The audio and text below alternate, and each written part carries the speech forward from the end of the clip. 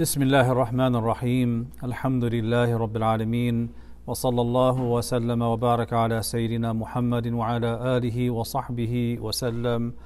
اللهم علمنا ما ينفعنا وانفعنا بما علمتنا وزدنا من فضلك علما وتعليما إنك على كل شيء قدير. اللهم صل على سيدنا محمد طب القلوب ودوائها وعافية الأبدان وشفائها ونور الأبصار وضيائها وعلى آله وصحبه وسلم. أما بعد. Alhamdulillah, we are now at lesson 2 in our tafsir of Surah Al-Kahf. And today, inshallah, we want to cover the full tafsir of verses 1 through 8. So that in our next session, we will start immediately with the story of Ashabul Kahf, the young men in the cave. And before we begin in earnest, we just want to do a little bit of review. Who remembers how many verses are in this chapter? 110. And which region or what place was it revealed in, Mecca or Medina? Mecca. Except for 2 verses. It's yuqal, it's said. And what is the reason for the revelation of this chapter? The rabbis came and asked Prophet. They put to the questions. Right. So 2 of Quraysh went to Yathrib and received those questions to ask the Prophet ﷺ. And the answer was given to those questions in this chapter and at the end of the previous chapter, Surah Isra. So what were those questions? The previous one? Yeah, the 3 questions. About Ashab al-Kahf, and then who was the man who traveled from To the furthest of the east and the west. Yeah. And the Ruh. And the Ruh. So of these, 2 of them are addressed in Surah Al-Kahf, Dhul Qarnayn and Ashab al-Kahf. And the Ruh is answered in Surah Isra, Surah Bani Israel. And in the previous class, we were talking about the various virtues regarding this chapter. The virtues of memorizing the first 10 verses and the last 10 verses, memorizing the entire chapter, reciting the chapter on Fridays or Thursday nights, and how memorizing and reciting the first or last 10 verses are a protection against the Dajjal. We said that's because there are several themes in the chapter, as every chapter has themes, but the central theme of Surah Kahf is what exactly?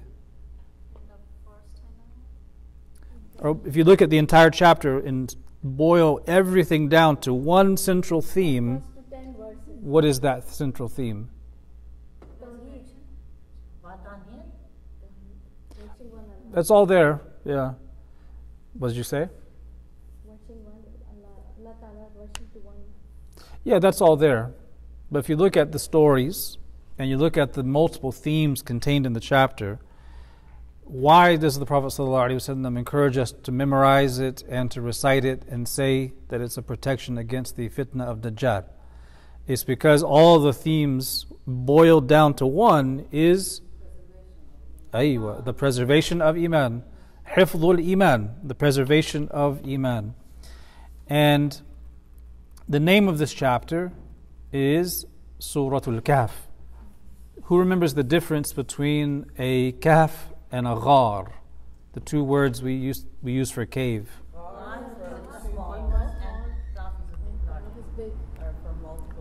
Yeah, you could probably fit 3 people or so in a ghar, but it's going to be really narrow and tight. Whereas a kahf, is going to be more expansive. And that's the essential difference. And this chapter offers for us what the cave offered the young men who entered it, which is a place of refuge and protection against external fitna. Right? That's why the first story is Ashabul Kahf, and we talk about that. You think of a cave as being very narrow, very tight and cold and damp compared to a spacious home. But these young men entered the cave, and Allah Ta'ala says about it, يَنْشُرْ لَكُمْ مِنْ رَحْمَتِهِ. Yani He expands for you His mercy. So there's an expansion in entering the cave for these young men, just as there's expansion, there's openings for those who apply the teachings of this chapter in the last days. Now, one of the things we talked about in the first class, and I want to touch on a little bit more, is what the scholars of tafsir call munasabat. And this is probably one of those Urdu words, isn't it? Munasaba, right? The munasaba is a relationship, right? So one of the aspects of tafsir of Quran is what some scholars call the munasabat, or the relations between chapters, the chapters before, the chapters after, the relationship between the beginning of a chapter and the end of that chapter.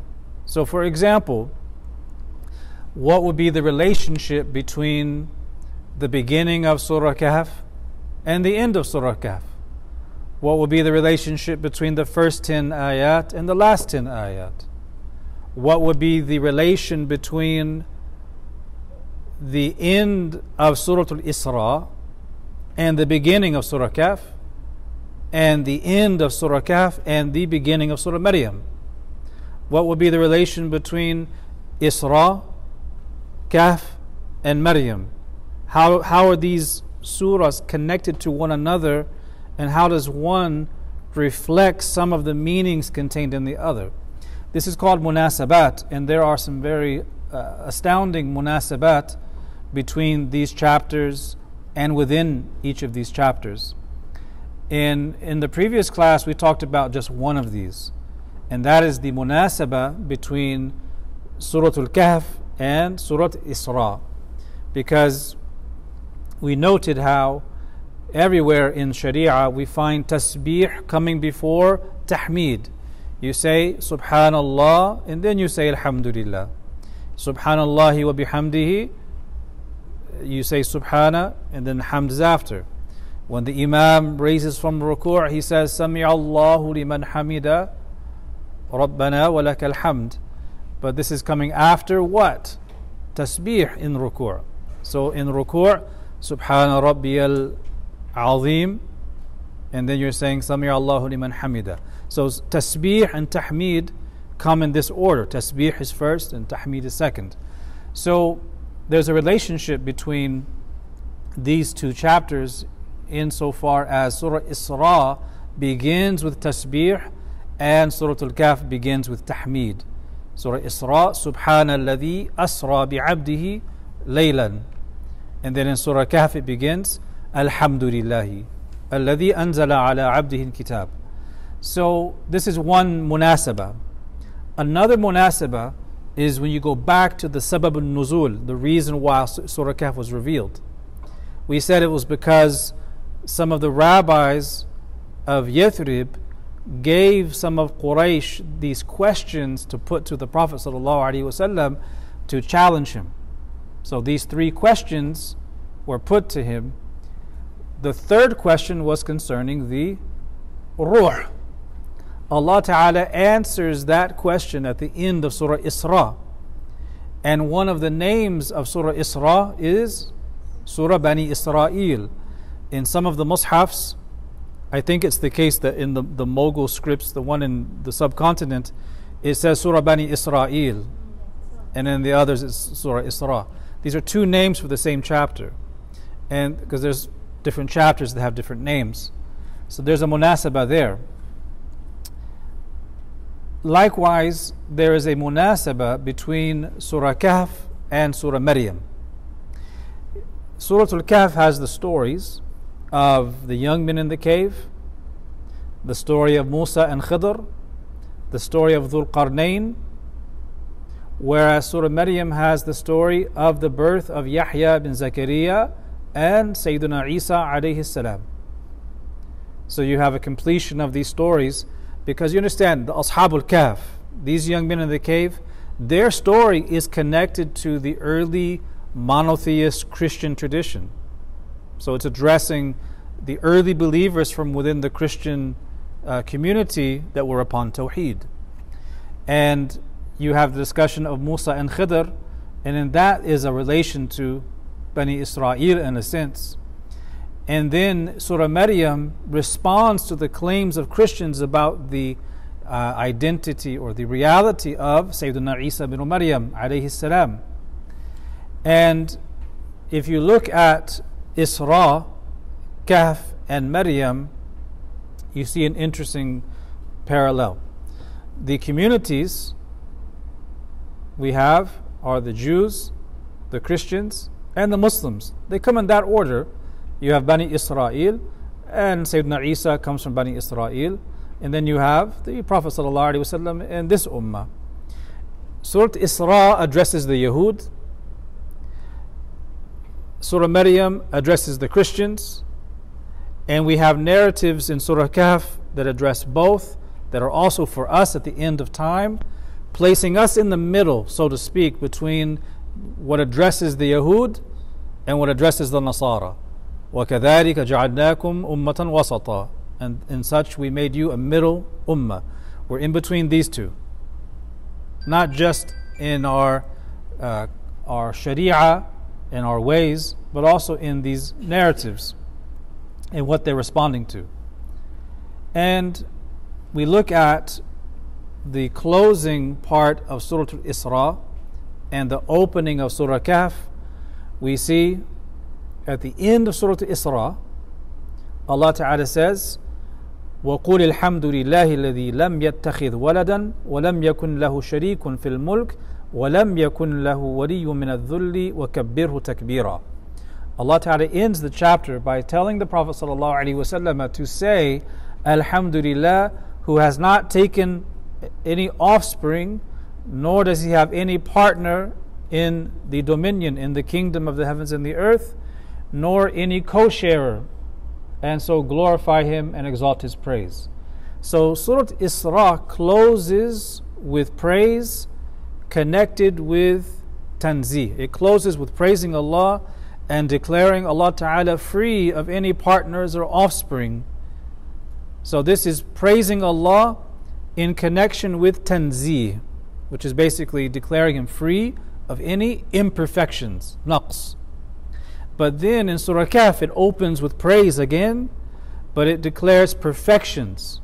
So to put this in a simpler way, the end of Surah Isra praises Allah and then mentions a negation, negating partners, negating co-sharers, negating offspring. This is the tanzih. So there's praise coupled with negation at the end of Isra. Then you come to the beginning of Surah Kahf, which is praise again, coupled with affirmation of perfection. So you have always in the Quran, you have this nafi wa ithbat, this negation and affirmation. قُلْ هُوَ اللَّهُ أَحَدٌ Allahu Samad, affirmation. لَمْ يَلِدْ وَلَمْ يُولَدْ وَلَمْ يَكُنْ لَهُ كُفُوًا أَحَدٌ, negation. Always, or almost always in the Quran, you find affirmation paired with negation, or vice versa. And so there's a relation between the end of Isra and the beginning of Kahf, because one is praise with negation of partnership, and the other is praise with the affirmation of perfection. Always you have these two paired. This tanzih عن النقائص والعيوب, and then this إثبات الكمالات, the negation of imperfection, and then the affirmation of absolute perfection. And lastly, before we go to the actual tafsir, what is the relation between the opening and the closing of Surah Kahf itself? We know that there's similarities between the first 10 verses and the last 10 verses, because there are various hadith which tell us to recite or memorize the first 10 and the last 10 as protection against the Dajjal. But when we look at the chapter as a whole, we see that it opens with mention of praise for Allah Ta'ala in His essence, attributes, and actions, and then it closes with mention of Tawheed again. قُلْ إِنَّمَا أَنَا بَشَرٌ مِثْلُكُمْ يُوحَى إِلَيَّ. Right? Say, I am but a man like you. It is revealed to me that your Lord is one. And then there's the command to only worship Him. So that's one connection between the beginning and the end. Another is that in the beginning of Surah Kahf, Allah Ta'ala mentions in the context of hamd the revelation of the book. Alhamdulillahi alladhi anzala ala abdihi al-kitab. So there's mention of the book in the beginning in the context of hamd. And then you come to the end and you see mention of the tremendousness of Allah's kalam. The book is kalam Allah. It's the speech of Allah. And then at the end of the chapter there is again mention of this kalam Allah. Because the verse which says, if the ocean was ink for the words of my Lord, قُلْ لَوْ كَانَ الْبَحْرُ مِدَادًا لِكَلِمَاتِ رَبِّي لَنَفِدَ الْبَحْرُ. So there's mention of if the oceans were ink for the words of my Lord, then the ink would have been extinguished before finishing the words of Allah. So Kalam Allah mentioned in the beginning, Kalam Allah mentioned at the end. So these are just some of the munasabat that the scholars of tafsir mention.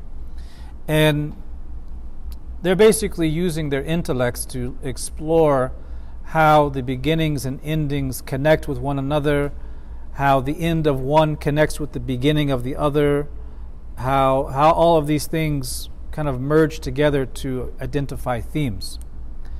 So in our first class, after introducing the subject matter and talking a little bit about the virtues and the munasabah, we began with our tafsir of the first and second verse.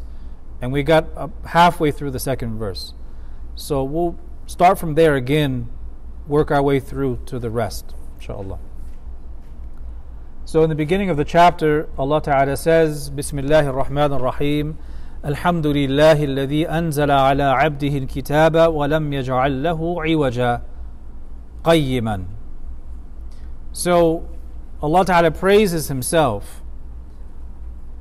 Praise be to Allah who revealed the book to His servant and allowed in it no 'iwaja, no distortion, no crookedness. So in this verse, Allah is telling us that His kitab, His scripture, is complete in itself and it completes others. There's no crookedness. It explains everything one needs to know regarding proper belief in Allah Ta'ala, the messengers, the unseen, the halal and the haram, the shara'i', the means of entering Jannah and avoiding hell. It has warnings and glad tidings and all of these things. It is free of any imperfections or any crookedness in its language, its structure, its syntax, and there's no crookedness in it if it is understood and followed, meaning it will not take you to this extreme or that extreme because it's straight. So what we said regarding Sirat al-Mustaqim also applies here. So after mentioning, praising Himself who revealed the book to His servant and did not place in it any crookedness, He then says qayyiman, which is basically saying straight or upright. So we explored in the previous class why Allah negates iwaj, which is crookedness, and then affirms it being upright. You know, if you say to someone, this road is straight, you don't need to add that it's not crooked. Because by saying it's straight, you've automatically, implicitly negated crookedness. So why then does Allah Ta'ala say that there's no crookedness in the book and then say that it is qayyim, upright and straight? Because it has the ability to keep the servants of Allah upright and straight. Very good. And the scholars of tafsir say that is because it's not simply a synonym or mentioning a further quality that's identical or the opposite of iwaj, meaning by saying qayyiman, it's not simply the opposite of iwaj, which is negated. It's saying that it's qayyim insofar as it can enable the person who takes guidance from it to be qayyim in themselves, to be upright and straight. So this is the meaning given to qayyiman. It keeps others upright and firm, and it protects their interest. This means that the very first part of Surah Al-Kahf, Allah is praising Himself, who revealed the book to His servant and did not put any crookedness in it. Rather, it is upright and perfect in itself and has the ability to make servants upright as well. So that's the basic meaning of the first verse and qayyiman, which is in the second verse. So now we're going to go into the second part of the second verse and work our way through. So this is the next part. قيما لينذر بأسا شديدا من لدن ويبشر المؤمنين الذين يعملون الصالحات أن لهم أجرا حسنا.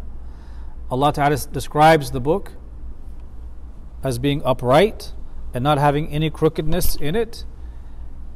And then He says to warn of a severe punishment from Himself, and to deliver good news to the believers who do righteous deeds, that they will have an excellent reward. What we find here is Allah Ta'ala mentioning the reason for the revelation of the book, which has these qualities we've just discussed. Why has Allah Ta'ala revealed this book upon His servant, in which He has placed no crookedness, which is instead upright and guiding others to uprightness? What is the purpose behind that? Allah explains here, لِيُنذِرَ بَأْسًا شَدِيدًا مِنْ لَدُنْ وَيُبَشِّرَ الْمُؤْمِنِينَ. So here in the Arabic language, you notice the lam, لِيُنذِرَ. This lam in the Arabic language is called lamu ta'lil, or the lam of cause. It explains the reasoning behind something. Right? In the Arabic language, you use this lam of cause on present tense verbs to explain the purpose or the objective or reasoning behind something. Right? For example, in just everyday Arabic, you could say to someone, I called you لأسألك عن الموضوع الفلاني. You can say, I called you لأسألك, so that I can ask you about such and such matter. So you explain the reason for it. What is the reason? Allah Ta'ala mentions it here, that the purpose of the revelation of the book is twofold. Number one is indhar, giving warnings. And the second is giving glad tidings. So what you find here is that same theme that we talked about in the tafsir of Surah Kahf, which is the balance between fear and hope. Khawf wa raja, raghba wa rahba. Fear and hope being balanced. Giving glad tidings as well as warnings. The two go hand in hand. So the purpose of the book is to give warning as well as to give glad tidings. But there's a subtlety here that most people don't pick up on. And this is to be found in the Arabic language as a possibility, and that is identifying the pronoun. We have in the Arabic language pronouns like other languages, but in Arabic you have this concept known as idmar, which is identifying to whom the pronoun refers. Sometimes it's not entirely clear. So if you look here at the verse before it, Alhamdulillah alladhi anzala ala abdihi al-kitaba wa lam yaj'al lahu 'iwaja qayyiman liyundhira ba'san shadidan. Okay? Who is mentioned in the first verse? Alhamdulillahi, Allah is mentioned. Alladhi anzala ala abdihi, and then the Prophet ﷺ is mentioned. So, in this verse, does the verb yunzir refer to the kalam of Allah in the form of the Quran, or does the verb yunzir apply to the Prophet sallallahu alaihi wasallam? And who's doing this action of warning here? Is it the kitab, or is it the Prophet, or both? The Prophet is doing this through Quran, so it's both. They go hand in hand, exactly. So this affects the translation. This means that you could read this in two different ways. Yunzira can go back to Allah subhanahu wa ta'ala. Well, in that case, that's the inzal al-kitab, the revelation of the book. So, by means of the book, he delivers the warning. So, to say that it is linked to the Quran means it's linked to Allah subhanahu wa ta'ala, because the Quran is kalam Allah, sifa. So what this means is Allah is praising Himself, who revealed the book to His servant, in which there's no crookedness. Rather, it is upright, to warn, meaning that the Quran warns of a severe punishment from Allah, or it could mean so that He, the Prophet ﷺ, with this book warns and gives glad tidings. So both meanings are sound. It's inherent in the Arabic language that the idmar, the pronoun, can refer to one or the other. Or you could say both, and that He, sallallahu alaihi wasallam, by means of the kitab, delivers the warning and the glad tidings. So, and He, sallallahu alaihi wasallam, is Bashir and Nadhir. That's His name, Bashir, the giver of glad tidings, and Nadhir, the warner. So, this verse establishes the reason for the revelation of the book, to deliver warnings of a severe punishment from Allah Ta'ala, and to give good news. But this good news is not for everyone. Allah Ta'ala says that here it's for the mu'mineen, right? وَيُبَشِّرَ الْمُؤْمِنِينَ الَّذِينَ يَعْمَلُونَ الصَّالِحَاتِ أَنَّ لَهُمْ أَجْرًا حَسَنًا. So this is specific for the believers, described as those who have iman and those who do righteous actions. So you see here that warning comes before the glad tidings, fear before hope. And the idea is that you preserve your capital before you look at gaining profit. Preserving your capital takes precedence over gaining profit, because you don't want to lose your capital in the pursuit of profit.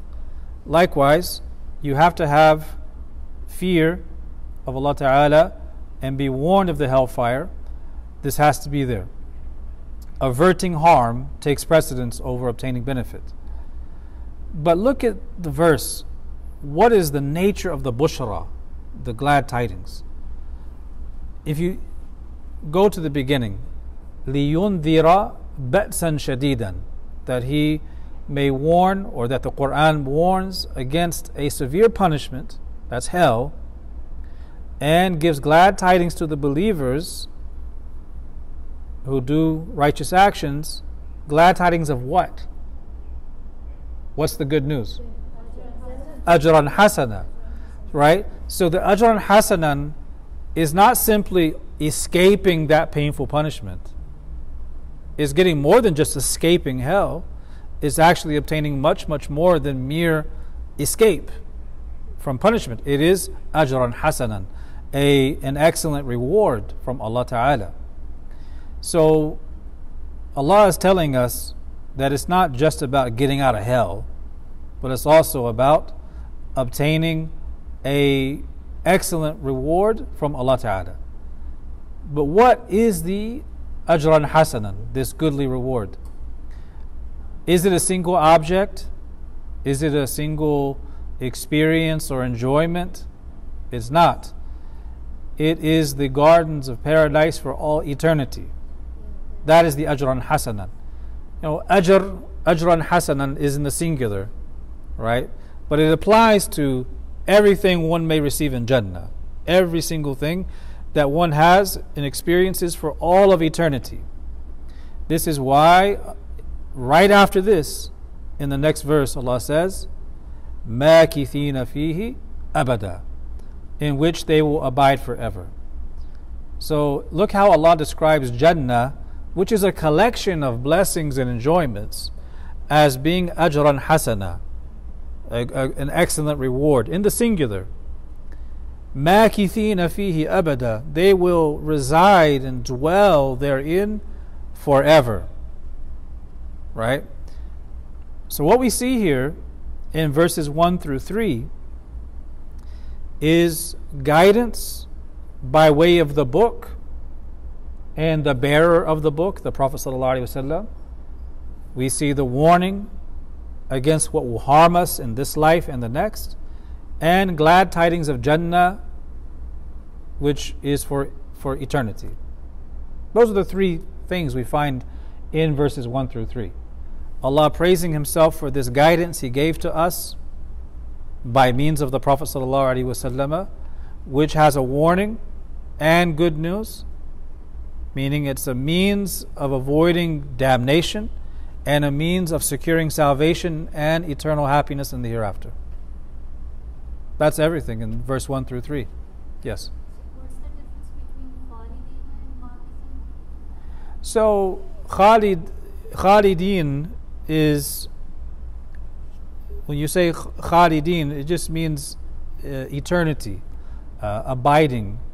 Makithin means, you could say, residing. It's a very small difference between the two. But khuld itself is a noun pointing to time. Right? If you say these people are khalidina fiha abada, is talking about them residing forever. It's a noun that carries the meaning of abiding forever with something. Makithin doesn't carry that connotation of time. It just talks about place, like residing. So abada gives you the meaning of forever, but makith is to reside, to rest, to take respite, to remain in a place, right? Not temporarily, but for forever in this case. So here we have verse 4. And in verse 4, وَيُنذِرَ الَّذِينَ قَالُوا اتَّخَذَ اللَّهُ وَلَدًا, and to warn those who say Allah has begotten a son. So the and here, وَيُنذِرْ, this is following from the previous verse. So it's also linked to the lam of ta'lil in yunzir. So it's, again, the purpose of the Quran is to warn of the hellfire, to give glad tidings, and to warn those who say Allah has begotten a son. This is very powerful, because it means that one of the purposes of the Quran's revelation was to correct the theological excess of Christians. Allah identifies that as one of the reasons for the revelation of the Quran, because in this verse the and is linked to yunzir, and the yunzir, li yunzir, is, so this is one of the reasons. This means that there is a general warning against hell. That's one of the purposes of the Quran, to give a general warning against hell, but also a very specific warning against the theological blasphemies in saying that God has begotten a son. If you look at this verse, we just said that it's pointing to the Christian heresy, but Allah does not mention the Christians by name here, and that is because they are not the only ones who had that belief that God has offspring. So you have in this verse the general warning against anyone who says God has a son, even though primarily it was referring to the Christians. The scholars of tafsir almost always when they get to this verse, they point out that there are three types of people historically who affirmed offspring or children for Allah subhanahu wa ta'ala. Number one, they mention some among the mushrikun of the Arabs who ascribed or described the angels as Banatullah, the daughters of God. That's mentioned in the Quran. Some of them believe this. They believe that the angels were the daughters of Allah. The second group that affirmed a son for Allah was a very specific sect among the Jews who claimed that Uzair was the son of Allah. Imam al-Tabari and others mentioned this sect was in southern Arabia, but that it eventually died out. So the verses that mention that claim from some of these Jewish sects is refuting a belief held by those people who were still alive at that time. But the sect died out, right? We don't say that your average Jew believes that. It's not found in actual Jewish theology, right? It was some subsect in part of southern Arabia. And lastly, those who affirmed a son for Allah were the Christians. And that is the primary group affirming this, to whom Allah responds in this chapter and in the chapter that comes after this, Surah Maryam. Now, oftentimes in the tafsir, the scholars will go into a theological discussion about the belief in God having offspring and the absurdity of that belief. And this, of course, ties into what we covered in Aqidah when we covered the necessary attributes of God, those things that are rationally necessary and rationally impossible. And the basic way we respond to it is to say that Allah Ta'ala is wajibul wujud, the necessary existent. And a so-called son must either be a necessary existent as well or a possible existent. And if that so-called son is a necessary existent, then the son has to be absolutely independent and free of all needs and cannot have a beginning or an end or have any of these things that occur with temporal beings. But if you say son, it indicates birth, it indicates coming into being, preceded by prior non-existence, dependency, deriving its existence from the Father. Anything that derives its existence from another cannot be a necessary existent that must always be, because it has a beginning. So to affirm a son for God is rationally absurd. A son or a daughter will share with the father certain qualities. And that only makes sense if the father or the mother is a composite being having parts, right? This son resembles me, this daughter resembles me in that, and this one in this. That's because they're deriving their existence from you, and they have in them your DNA. But God is not composed of parts. He's not divisible, right? قُلْ هُوَ اللَّهُ أَحَدٌ. Right? These are basic arguments against the belief that God has a son or offspring. So we now come to verse 5.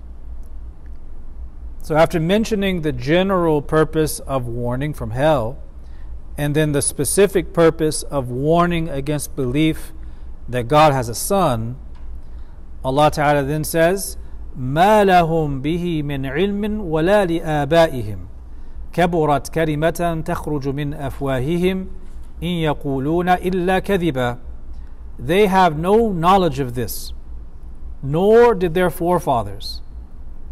Grave is the word that comes out of their mouths. They say nothing but a lie. So here, after mentioning the specific warning against belief in God having children, Allah negates knowledge from people who make that claim. مَا لَهُمْ بِهِ مِنْ عِلْمٍ. They have no knowledge of this. This is not negating from them universal knowledge. It's not saying they have no knowledge at all. It's saying that they have no knowledge of this specific thing that they're claiming. But this brings up a very important point that the scholars of tafsir address. If Allah Ta'ala having offspring is rationally impossible, how can Allah say that they have no knowledge about it? It's rationally impossible, right? If a person says, down the road, behind that building is a square circle, you wouldn't tell them, you don't know that. Because we said knowledge is idrak al-shay. It's having access to something as it truly is. And could a person ever have access to a square circle? You can have access to the terms square and circle and have a mental conception, but the existence of a thing that's an actual square circle, your knowledge, you have no access to that because it's a rational impossibility. So if God having offspring is a rational impossibility, why does Allah say they have no knowledge of such a thing, nor do their forefathers? It's an interesting question because it's absolutely absurd to begin with. And the answer is that when you say that a person lacks knowledge of something, it can mean two possible things. It can mean they lack access to something that may be or may not be, right? Going back to that aqeedah question, what's in my pocket? If you don't have access, you may guess that it's car keys, and I say you have no knowledge of that thing because you don't have access. But the answer is not an absurdity in itself. You didn't say you have a square circle in your pocket. So that is a negation of having access. But sometimes when you say a person doesn't know something, it means that they knowledge or access has no connection to that thing because it's an absurdity to begin with. So what Allah Ta'ala is telling us is that they have no knowledge of this absurdity. Knowledge has no connection to rational absurdities except to negate them as things. So for them to affirm offspring for Allah is a rational absurdity, and there's no way for them to make that affirmation because it's rationally absurd. Now you see this elsewhere in the Quran. In Surah Mu'minun, Allah mentions something very similar to this. He says, وَمَنْ يَدْعُ مَعَ اللَّهِ إِلَهًا آخَرَ لَا بُرْهَانَ لَهُ بِهِ. Whosoever calls upon a deity or a god alongside Allah, لَا بُرْهَانَ لَهُ بِهِ, for which they have no proof. فَإِنَّمَا حِسَابُهُ عِنْدَ رَبِّهِ. His account is with his Lord. Can a person say, I'm worshipping this idol and I have a burhan for it? Because the verse is saying, whoever invokes besides Allah any other deity for which they have no proof, then their account is with their Lord. How can anyone come on the Day of Judgment and say, yes, however, I have a burhan, I have a proof for what I was doing? Allah is negating that there could ever be any burhan, any rational argument to justify such a thing. So this is a negation of the possibility of them affirming such a thing in a real sense because it's a rational absurdity. So both they and their forefathers are affirming something absurd for which their knowledge has no relation or connection. Allah is emphasizing the falsehood of this belief by negating it in such a powerful way. They have no knowledge concerning this thing. It's not to mean that they have no access, but it could be a possibility. It's that there's no access because it's absurd on its face. So, by mentioning them and their forefathers, Allah is reminding us of something very important. مَا لَهُمْ بِهِ مِنْ عِلْمٍ وَلَا لِآبَائِهِمْ. They have no knowledge of this, nor did their forefathers. Why mention the forefathers? What's the lesson there? Is that these people who are saying that God has a son, they didn't reflect on the cosmos and use their basic mind to understand that God has a son. It's based completely on taqlid, on blameworthy conformity to what their ancestors passed down to them. If a person observes the cosmos and all the changes around them, they come to the conclusion that all of this has a beginning and requires an originator.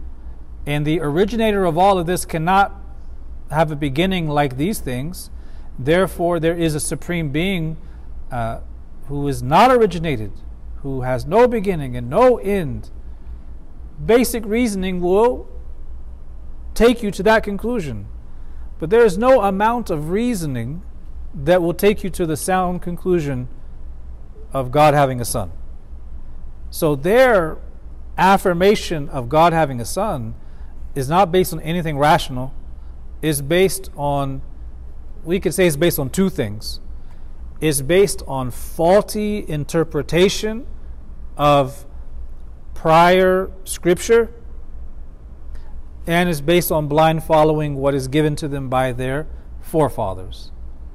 Because obviously, if you talk to Christians, those who study a little bit may justify their belief by citing verses of the Bible, but their understanding of these verses, which are English translations of something in Latin that came from Greek, are very faulty and are basically far-fetched interpretations that are also rationally absurd, right? So it's either that, or they grew up in the environment and they're just parroting what they heard. This is why Allah Ta'ala says, مَا لَهُمْ بِهِ مِنْ عِلْمٍ وَلَا لِآبَائِهِمْ. They have no knowledge concerning this, nor do their forefathers. كَبُرَتْ كَلِمَةً تَخْرُجُ مِنْ أَفْوَاهِهِمْ. Grave, right? Kaburat, you have the sense of being large, great, immense, in a bad way. Grave is the word that comes out of their mouth. They say nothing but a lie. Look at the beauty of the Quran is that Allah says, Kaburat kalimatan takhruju min afwahihim. The mouth is very small. Compared to the rest of the human anatomy, the mouth is very small. However, the blasphemy that they're uttering is grave. Kaburat is tremendous. And in Surah Maryam, Allah mentions that the heavens are almost rent asunder. And da'u lirrahmani walada.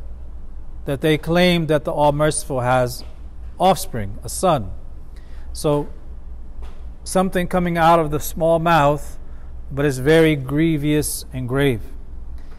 And then Allah says, they say nothing but a lie. This is because a lie is basically when a person says something that is not congruent with reality. Go back to our Aqidah class, and we talked about ilm, and we said that, or go back to the prophetology part.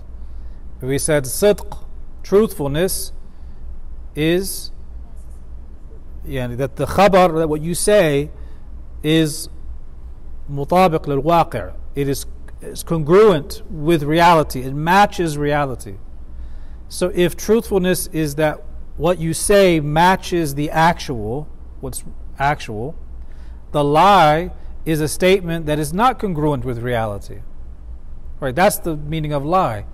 Now, what this means is sometimes a person can tell a lie and they don't think it's a lie. But what they're saying doesn't match reality. And at other times, a person can say a lie, something that doesn't match reality, and they know it doesn't match reality. So in Arabic, in the word lie, it's sometimes used for error, not a purposeful lying. And then at other times it is purposeful. So in this verse, when Allah says that they say nothing but a lie, it is a lie because it doesn't match reality, even if they believe it's true. If a person says a triangle is a four-sided square, a four-sided object. If they say a triangle is a four-sided object, that statement is a lie, even if they think it's true. It doesn't necessarily mean that they are purposely making it up and they know that they're lying, but they're repeating a lie. All right? This is one of the reasons why the Prophet ﷺ says, كَفَى بِالْمَرْءِ كَذِبًا أَنْ يُحَدِّثَ بِكُلِّ مَا سَمِعَ. It's enough for a person to be considered a liar that they just go gossip and spread whatever rumor they hear without any verification. Right? They may not think they're telling a lie, but what they are relating may not even be true. So in verse 5, we have this mention of the belief in offspring and the negation of it. We come to verse 6, and we have the address to the Prophet ﷺ. In verse 6, Allah addresses His beloved ﷺ, saying, فَلَعَلَّكَ بَاخِعٌ نَفْسَكَ عَلَىٰ آثَارِهِمْ إِن لَمْ يُؤْمِنُوا بِهَذَا الْحَدِيثِ أَسَفًا. Perhaps you may destroy yourself with grief, chasing after them if they do not believe in this information. This translation is from Mustafa Khattab's Clear Quran, which I generally like a lot, although I wouldn't use the word information here. It just doesn't feel right. This one here says, now perhaps you, O Prophet, will grieve yourself to death over their denial if they continue to disbelieve in this message. Yeah, message, because the hadith here means the Quran and the message of Tawheed, right? The word hadith here means either Quran or the divine message contained within the Risala. Yeah. How about consume yourself? Is it correct or no? Yeah, that's all possible. Let's look at that. First, Allah Ta'ala addresses the Prophet ﷺ with the word la'alla, and la'alla it serves a particular function in grammar, and it is one of the sisters of kana, and those of you studying Arabic, in that it makes the subject, okay, I'll forget all that. يعني يرفع الاسم وينصب الخبر. So it makes the subject مرفوع and the predicate mansub. Here, لعل is translated as perhaps, and it has two basic usages. There's the use of لعل to express hope, basically hope. Like you wish for something to happen, you're hopeful that it is the case. So if I go to you, I could say لعلك بخير, لعلك بخير, meaning I hope you're well. Right? The other usage is to express fear or concern or even pity. So I may come up to you and say, I see you look like you're not feeling too well. And I say, لَعَلَّكَ مَرِيض. Same word, لَعَلَّكَ, but here it would mean, doesn't mean I hope you're sick. It means it seems that you're sick, or I hope you're not sick, or are you sick? It's all of those wrapped in one. This expression of pity and concern that one could be sick. Which of the two is meant in this verse? Is it hope or fear or concern? Yeah, we probably wouldn't use the word fear because this is Allah Ta'ala addressing the Prophet ﷺ. We could say it is tasliya, which is a consoling and expressing pity and mercy. So فَلَعَلَّكَ بَاخِعٌ نَفْسَكَ is basically perhaps, but it's an expression of Allah's care and concern for the Prophet ﷺ. Perhaps you may destroy yourself with grief. So that translation you just read, can you read it again? Now perhaps you, O Prophet, will grieve yourself to death. Grieve yourself to death. Over their denial. Right. And there was another translation I heard. Did you have one? Yet, You will consume yourself to death. Consume yourself to death. With grief and follow. Yes. When you look in the tafsir, all of those meanings are accurate for باخع نفسك. And there's different usages for it in the Arabic language in general. But basically it means to be so consumed with sadness and grief that consumption basically causes your own death or destruction. Basically, you say in English, you're going to worry yourself to death, right? It has that meaning. Perhaps you may destroy yourself with grief.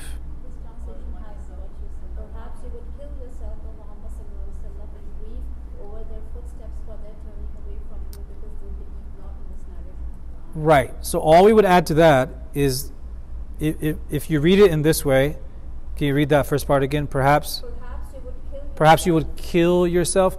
See, this killing part, you shouldn't understand from it anything to do with suicide. It's not, I would leave that just because, although the meaning is more or less accurate, it gives that connotation which is absolutely false. So we leave that. So here, the killing yourself basically means worrying yourself to death. In grief it says. Out of grief, yeah.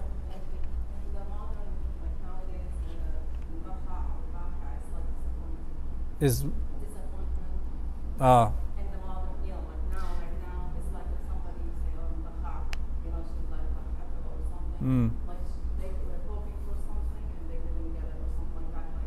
That was like frustrated over the outcome. Yeah. Or like surprised at the outcome, like not pleasantly surprised at the outcome. Right. So this verse is very clear. Allah Ta'ala is consoling the Prophet ﷺ. One of the purposes of the Quran is to strengthen the Prophet ﷺ and to console him, because he was filled with grief and pain over his people and their refusal to believe. He was greatly pained at their refusal and their rejection. His attitude was not one of delivering the message once, getting rejected, and then saying, okay, well, you're doomed, I'm done. No, it pained him that they rejected him because he wanted good for his people. And so this continued rejection and refusal to believe caused him great grief. So Allah is consoling him, telling him that it is up to Allah to guide them and that your duty is simply conveying the message. So, it's as if Allah Ta'ala is telling him, you have fulfilled your role and carried out your duty, but they have turned away, and yet you still chase after them and strive to reach them. فَلَعَلَّكَ بَاخِعٌ نَفْسَكَ عَلَىٰ آثَارِهِمْ. This part, عَلَىٰ آثَارِهِمْ, points to him very eagerly going after them, going to this one and going to that one, not sitting passively and waiting for them to come to him, but he would go to them actively. During the Hajj season, he's presenting himself to the tribes. He's going to this one and that one. He's going out of his way to reach them, to the point where Allah describes it as if عَلَىٰ آثَارِهِمْ, as if he's following their footsteps to look where they're going, to catch up to them and to give them da'wah. So it's as if Allah is saying, go easy on yourself and do not grieve over them, because Allah has placed them and every other human being on earth in this dunya which is a place of trial and tribulation, a temporary abode, and as eager as you are for their guidance, they are responsible for themselves. You are not responsible for whether they accept or reject the message. This is the essential message. Allah is consoling His Prophet ﷺ, telling him that they are in this dunya and they are responsible for accepting or rejecting the message. And in this dunya, they are in an abode of test and tribulations and responsibility for making the right choices. That is why when you go to verse 7, right after this, Allah describes the nature of this world and says, "Inna ja'alna ma 'ala al-ardi zinatan laha linabluwahum ayyuhum ahsanu 'amala wa inna laja'iluna ma 'alayha sa'idan juruza." So in ayah 7 and in ayah 8, Allah describes the nature of dunya. We made what is upon the earth as an ornament for it to test them as to which of them is best in conduct. And we will turn what is on it into barren waste. Now, here Allah is telling us that every single thing in the dunya is a zina. Inna ja'alna ma 'ala al-ardi zinatan laha. We have made what's on the earth an ornament for it, an adornment for it, a beautification for it. This is very important to understand, because when something is adorned, when something is beautified, it is meant to attract you.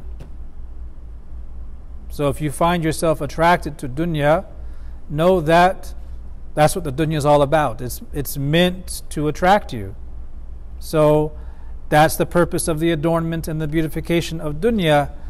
And this adornment can be a huge distraction for human beings, distracting them from their purpose in life.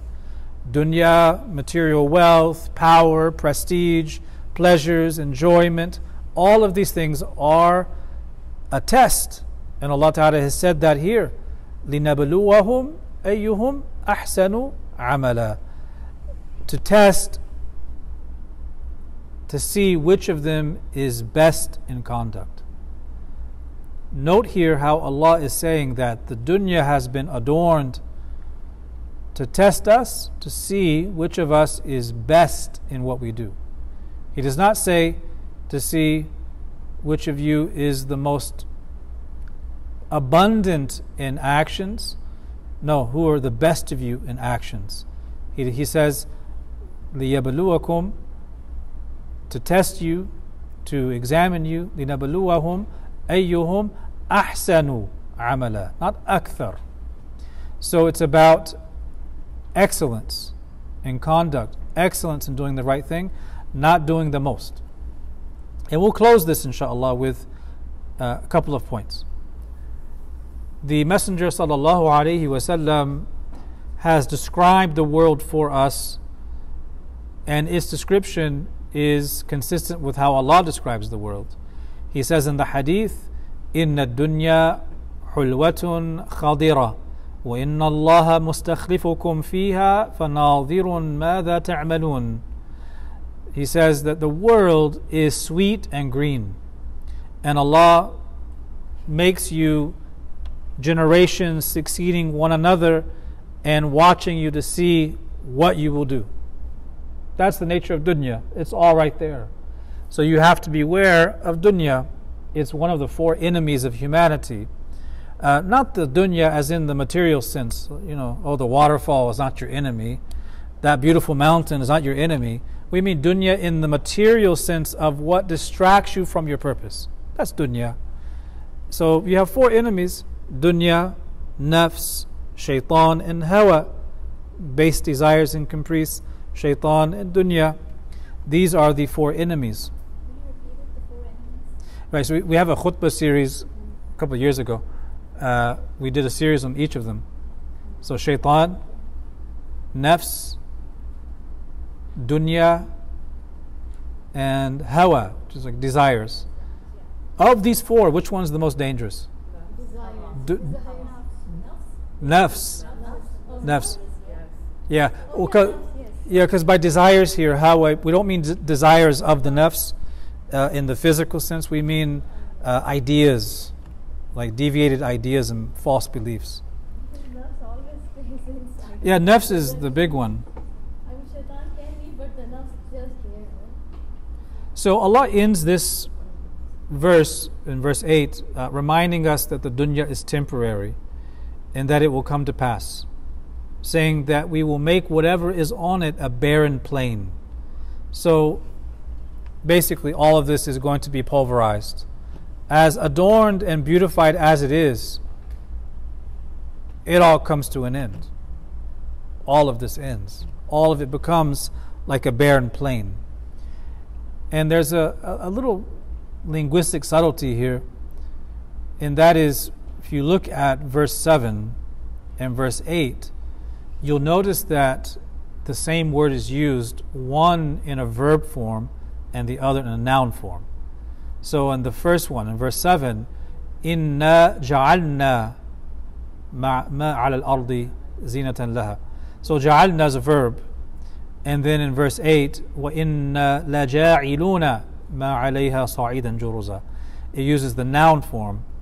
And there's a subtlety there, because it indicates the continuous power of Allah Ta'ala, as if to say that this world which Allah Ta'ala created and made in a beautified form, adorned for us and also as a test, He will make it such that it's no more. So that power of Allah is in creation and destruction. The creative power and destructive power of ending it. So we'll stop here, inshallah. In the next class, we go right into the story of Ashabul Kahf, and we have to give a bit of background into those people and the history, inshallah. In ayah 7, the domain of Laha is going to be In ayah 7, وَإِنَّا جَعَلْنَا مَا عَلَى الْأَرْضِ زِينَةً لَهَا. Yeah. It's pointing to Dunya. Yeah. To the ard, yeah. The ha is dunya, but ard is, so we made what's upon the earth an ornament for it. Dunya. It's zinatul dunya. Zinatul hayat dunya. when you were explaining verse 7, then you said the main thing is they're not the most good actions, but the best actions, not emphasizing about the quantity, Right. the So we quality of these actions, right? right. So we have quantity and quality. The kamiyya and the kayfiyya. The quality of something or the quantity. So, for example, let's use one of the old debates from the 1990s, and that is how many rak'ahs are in Salat al-Taraweeh. How many rak'ahs are in Taraweeh? Who has the answer? Depends on if one good understanding or Uh, minimum.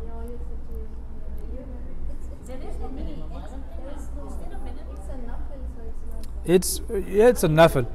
So generally in the madhahib, 20 is your standard. In the Maliki school, there's even 35, and in our history we have different places and times praying even more than that. But 20 is the standard based on the hadith of Umar radiallahu anhu. And there was never any controversy about that for 1,000+ years until the 1950s and 60s, when certain people appeared on the scene who were kind of self-taught, who felt that the tahajjud of the Prophet ﷺ, his qiyamul layl, which was consistently 8 + 3 rak'ahs, is the only thing one should be doing for any night prayers, voluntary night prayers. And they made a big, hue and cry over people praying more than that. It was a manufactured controversy that didn't need to be there. But anyhow, to address the issue of quality versus quantity, 20 rak'ahs is the standard view. And if you look at how a lot of places offer those 20 rak'ahs, you find it's often very rapid. There's not a lot of focus.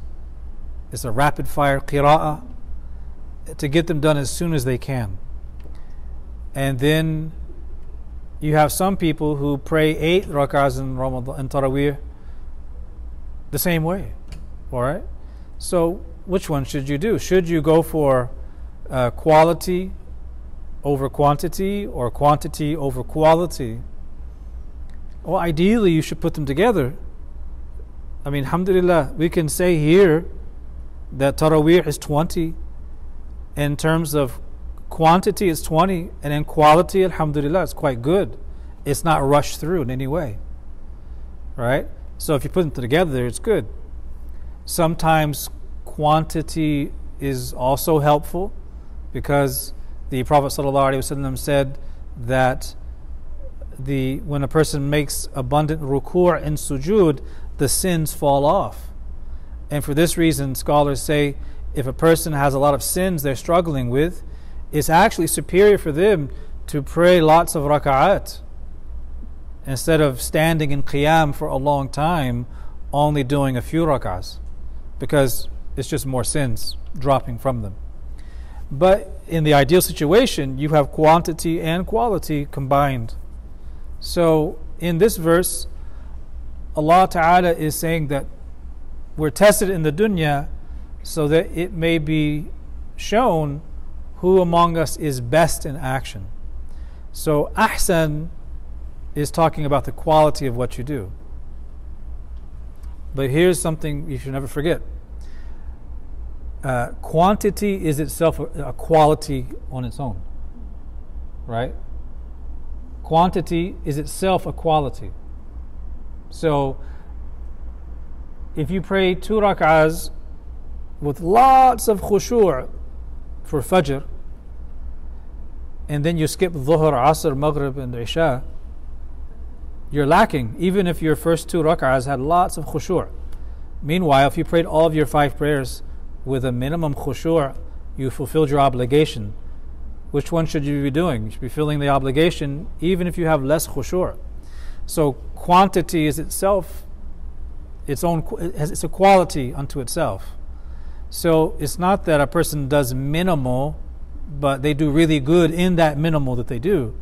It means that they do their best in everything they do. They strive for ihsan in what they do.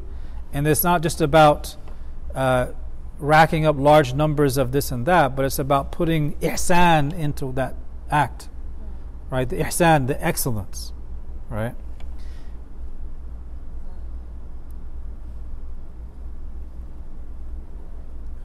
خير وصلى الله وسلم على سيدنا محمد وعلى آله وصحبه وسلم.